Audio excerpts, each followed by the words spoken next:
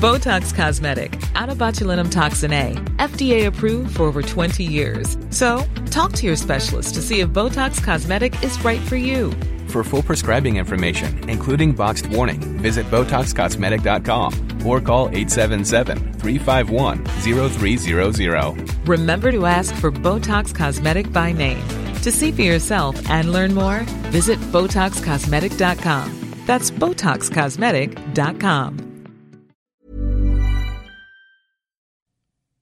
Support for MPB comes from the University of Mississippi School of Education, working to prepare the next generation of teachers, counselors, and educational leaders through online graduate degrees and hybrid doctoral programs. Details at education.olemiss.edu. Good morning. It's 8:30 on Tuesday, September 5th. I'm Karen Brown, and this is Mississippi Edition on MPB Think Radio. On today's show, a Mississippi congressman weighs in on the future of a program that allows young people brought to the state illegally to stay in the country. Mississippi lawmakers will explore the possibility of bringing a state lottery to Mississippi in a meeting today. Hear from one group strongly opposed to the idea. And turning donations into Hurricane Harvey relief, the American Red Cross is ready to deliver more to recovery efforts. That's all coming up. This is Mississippi Edition on MPB Think Radio.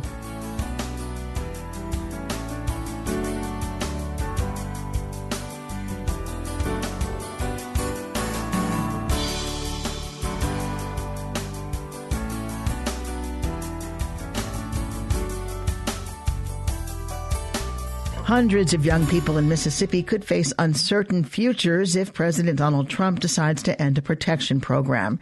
He's expected to make a decision on whether to end the Deferred Action for Childhood Arrivals, or DACA, program. Currently, the initiative protects young undocumented immigrants from deportation, allowing those brought to the U.S. illegally as minors to stay in the country with a work permit or to attend college without fear of deportation. If altered, nearly 1,000 undocumented immigrants in Mississippi could face an uncertain future. The Mississippi Immigrants' Rights Alliance says DACA participants are a vital part of the state's economy. Bill Chandler is executive director of the Mississippi Immigrants' Rights Alliance. He tells MPB's Desiree Frazier the DACA program is beneficial. You know, the program is very good. It's 5 years old, and about 750,000 young people had applied and were qualified to be part of the Deferred Action for Childhood Arrival program that was initiated by executive order by President Obama. We know that Trump has several options. One is to continue it.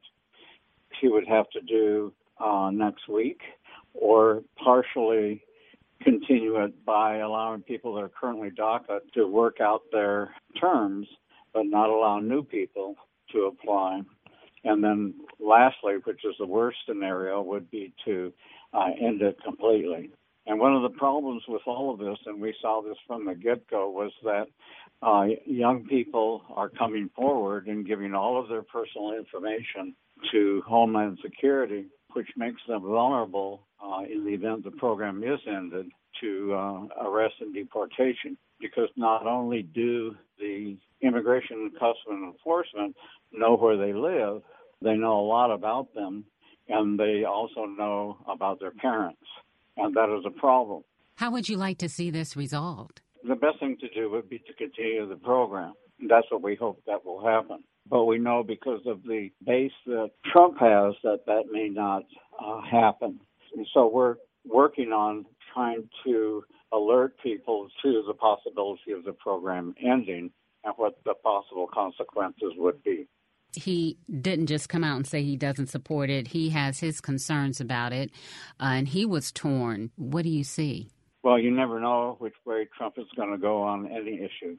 And, you know, we're very concerned that he may go the wrong way and put, you know, hundreds of thousands of young people at risk for arrest and deportation. There has been a drop-off in people coming to this country and more people leaving going into Canada. Is that correct?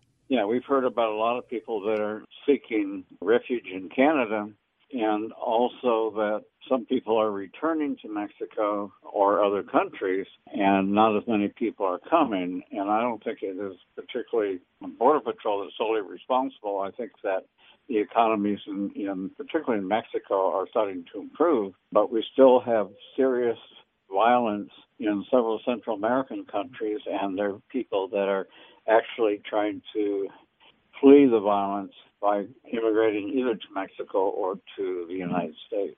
Bill Chandler, thank you so much for your time. And thank you for the interview. If the program ends, Congress could take up the issue. 1st District Representative Trent Kelly tells MPB's Desiree Frazier when the president responds, he'll support enforcement of the decision. I think that's the president needs to decide that. I'm about enforcing laws. I'm a district attorney. That's what I did before I came here. I don't get to decide. I don't get to pick winners and losers on laws. If there's a law in the book, it should be enforced.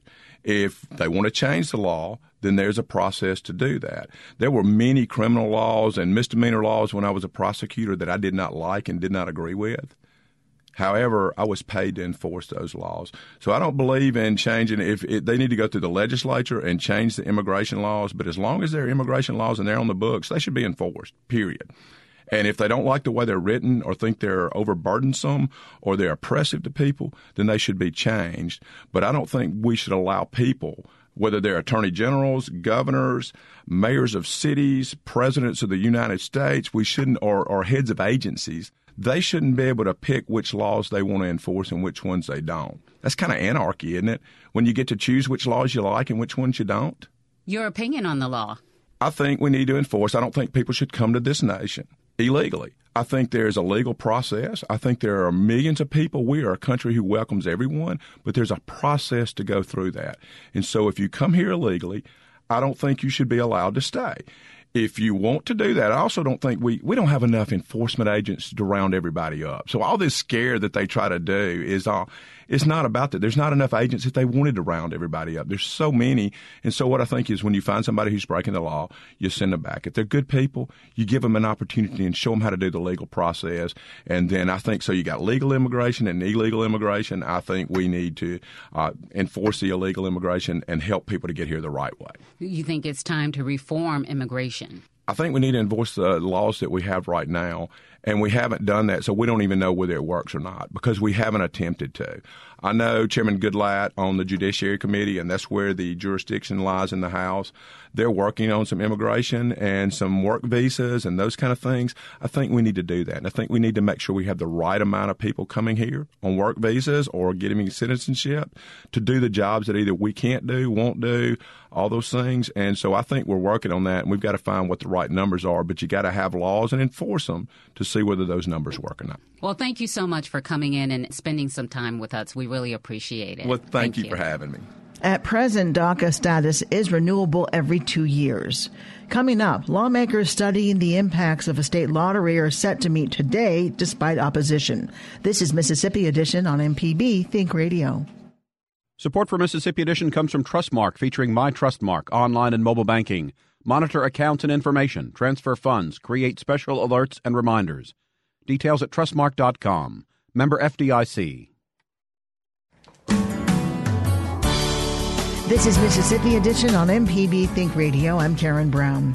Mississippi lawmakers are giving serious consideration to a potential state lottery. The idea is being analyzed as legislators seek to fulfill the state's need for additional revenue.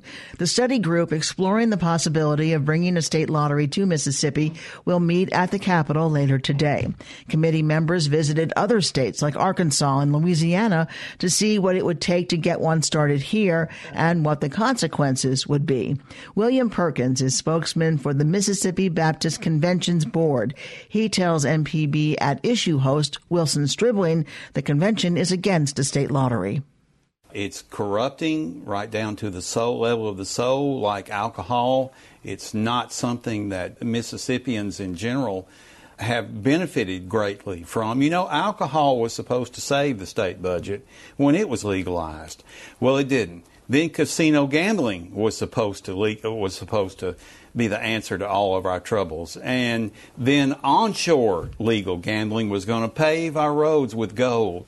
And it hasn't happened. And there's no legitimate reason to expect the lottery to make it happen either. Is the position of the board based on biblical teachings or on the destruction of the family unit or what? I would say all of the above.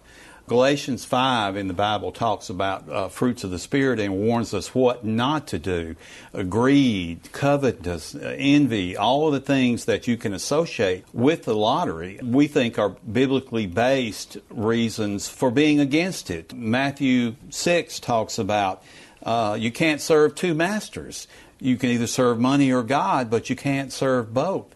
So we don't see this as a very positive step for Mississippi or for Mississippians at all. There's just too much at stake to depend on a lottery to balance the budget and for Mississippians to be able to maintain their balance about the lottery too. A number of our statewide elected officials have differing views on this. A lot of them, though, say they are opposing a lottery in the state based on religious reasons. Does that surprise you, or are you pleased to see that? That doesn't surprise me. Mississippi is a religious state, and there's some very religious people who have sought God's guidance, the Lord's guidance on this issue, and I have no doubt that they have been led to be against it. So win or lose, the Mississippi Baptist Convention Board is going to be against the lottery because it just does things to people that people shouldn't be subjected to. For instance, Mississippi Baptist churches, most of them have funds to help people who are down on their luck and are provide them with money or clothes or whatever. So Mississippi Baptist churches see this all the time, especially from casino gambling. People just come into the churches and just want a bus ticket back to Mobile, or they want a bus ticket home. That's all they're asking for because they have spent every penny on this fool's dream of casino winnings too. So we see the lottery in the same light. There are going to be a lot of people who are going to lose a lot that they don't have to lose. What about this lottery study group that has come out of the legislature that is studying the idea and not technically going to make a recommendation to the legislature, but is looking at all sides of this? How do you feel about what they might find as they do their work? The study committee is a good thing if it's fair, if it's honest, if it's going to hear from all sides of the argument. If there is already a decision, if a decision has been made, or they're leaning toward a decision without conducting hearings where all sides get to speak, then that wouldn't be very good for the state either, to govern the state like that. And we should point out that Governor Bryant and Speaker Gunn have been on the record against a lottery, but Speaker Gunn formed the study committee to at least look at it, and Governor Bryant has expressed an interest in starting a conversation about it. People are going to know that Mississippi Baptists are opposed to the lottery. William Perkins, editor of the Baptist Record of the Mississippi Baptist Convention, thank you very much. Republican Representative Richard Bennett of Long Beach is heading up the Lottery Study Commission. In a previous conversation, he tells MPB's Mark Rigsby they are seeking facts. I think it's very important that this be objective. All we're looking for are the facts. We're not going to give a recommendation at the end of this. It is just going to be the facts of how it would impact the state and what we need to know to implement a lottery. There's a lot of questions out there, whether you're going to do Powerball, or you're going to do a state lottery, you're going to do daily fantasy, and do you have to have a state lottery if you have a Powerball? We don't know any of these answers to these questions. What's your biggest concern going into this? My biggest concern is that we do it right. Let's say we implement a lottery. In 3 years, 4 years from now, I want to be able to pull this study out and have them say, this is what we said was going to happen. This is what we said we were going to get. This is how we said it was going to work. Before you were appointed to lead this committee, were you in favor or against a state lottery before you were appointed here? I was in favor of a lottery, but let me tell you, it's wherever the facts lead us. That won't taint this at all. Philip Gunn is against the lottery. He's on record against the lottery. I'm on record for the lottery. But I'm going to tell you, we've got to have the facts. We've got to do it right. We're talking about millions of dollars that could help the state in a situation right now where we're having difficulty finding money for other critical programs. What are your thoughts?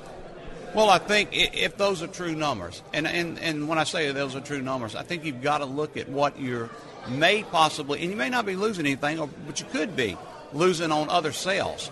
So we want to look at these convenience stores where they're selling these. Had their sales tax gone down, where somebody may have gone in there to buy a Coke or bread or something, they may have bought more lottery tickets, so that sales tax loss there. So we've got to go in there and we've got to find out what the true numbers are.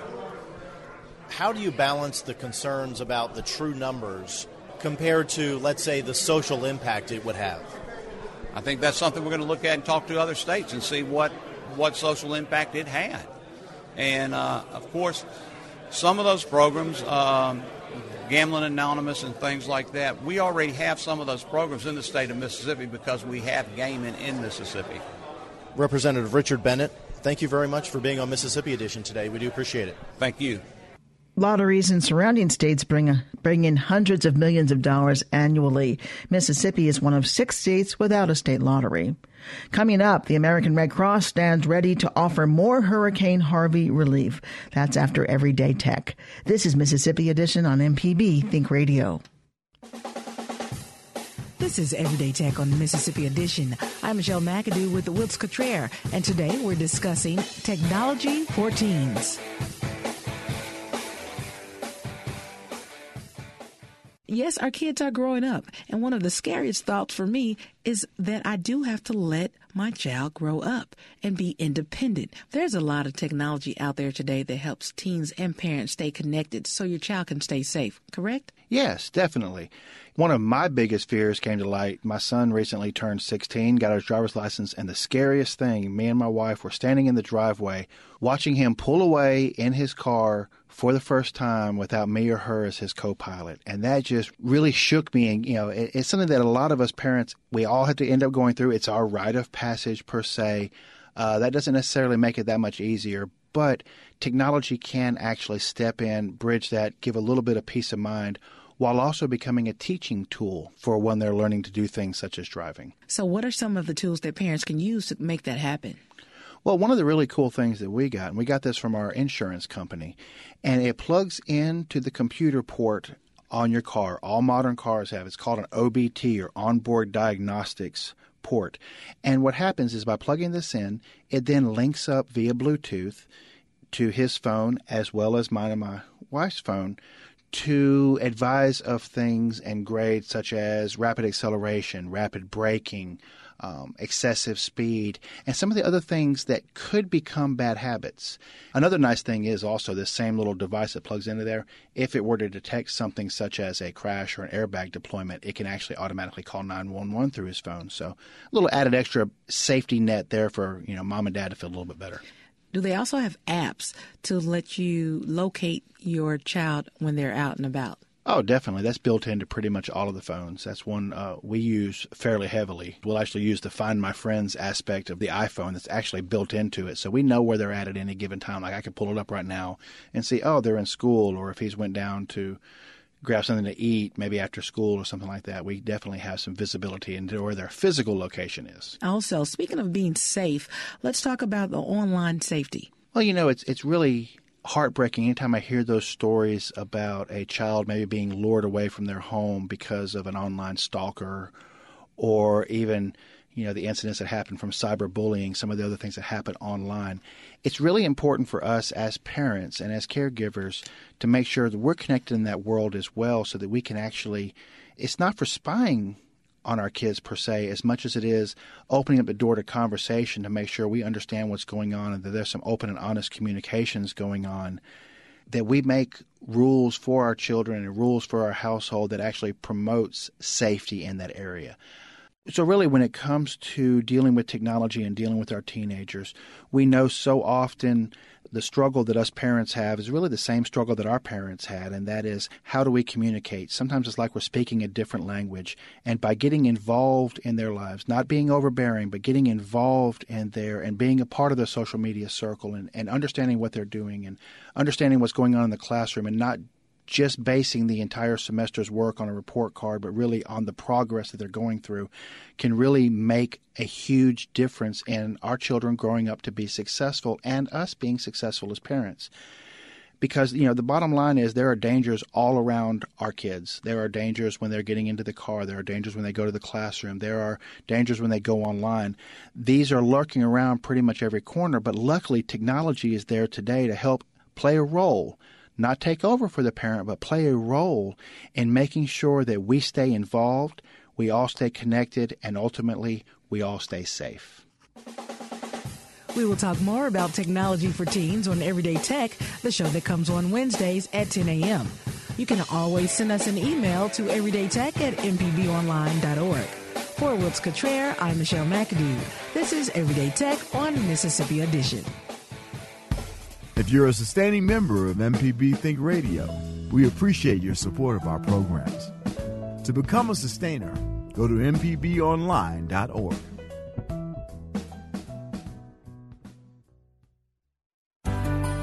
This is Mississippi Edition on MPB Think Radio. I'm Karen Brown.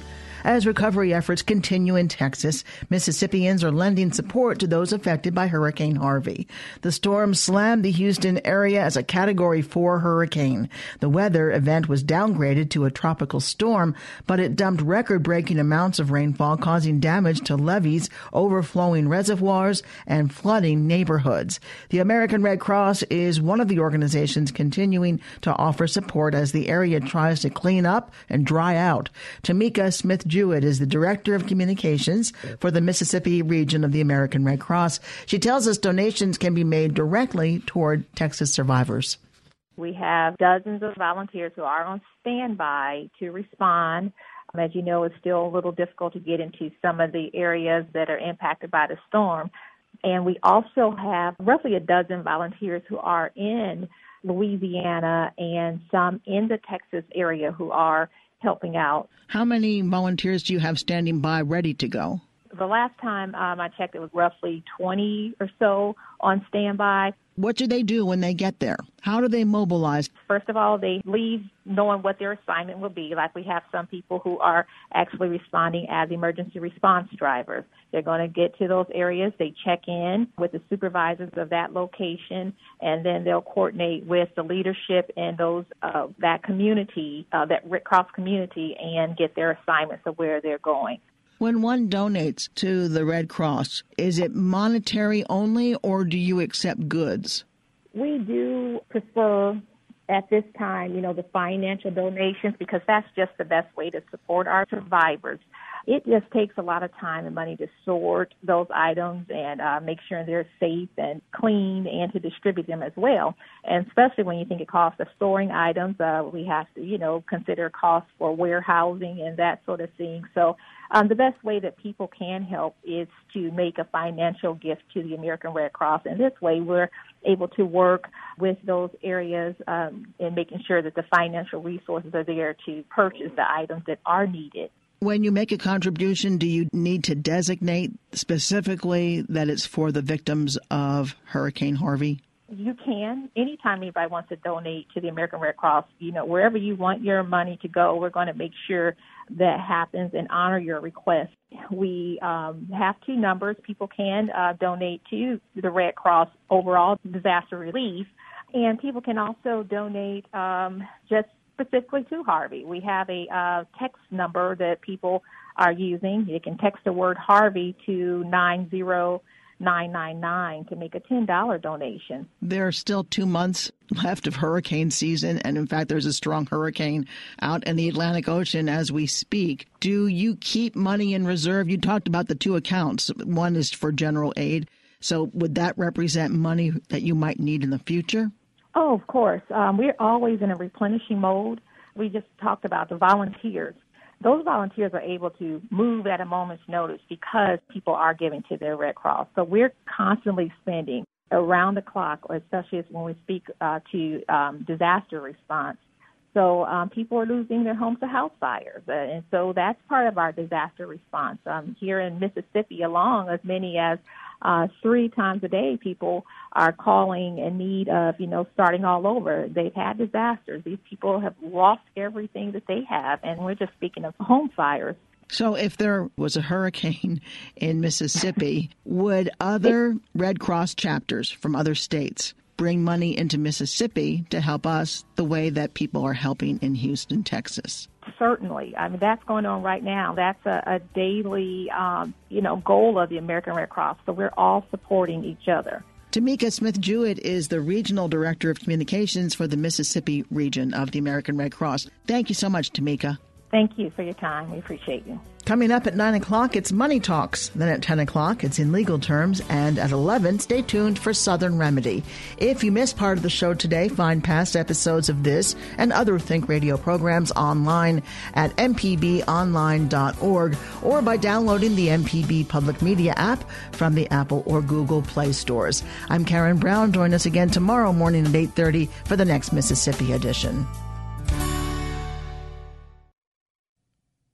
Support for MPB comes from the University of Mississippi School of Education, working to prepare the next generation of teachers, counselors, and educational leaders through online graduate degrees and hybrid doctoral programs. Details at education.olemiss.edu.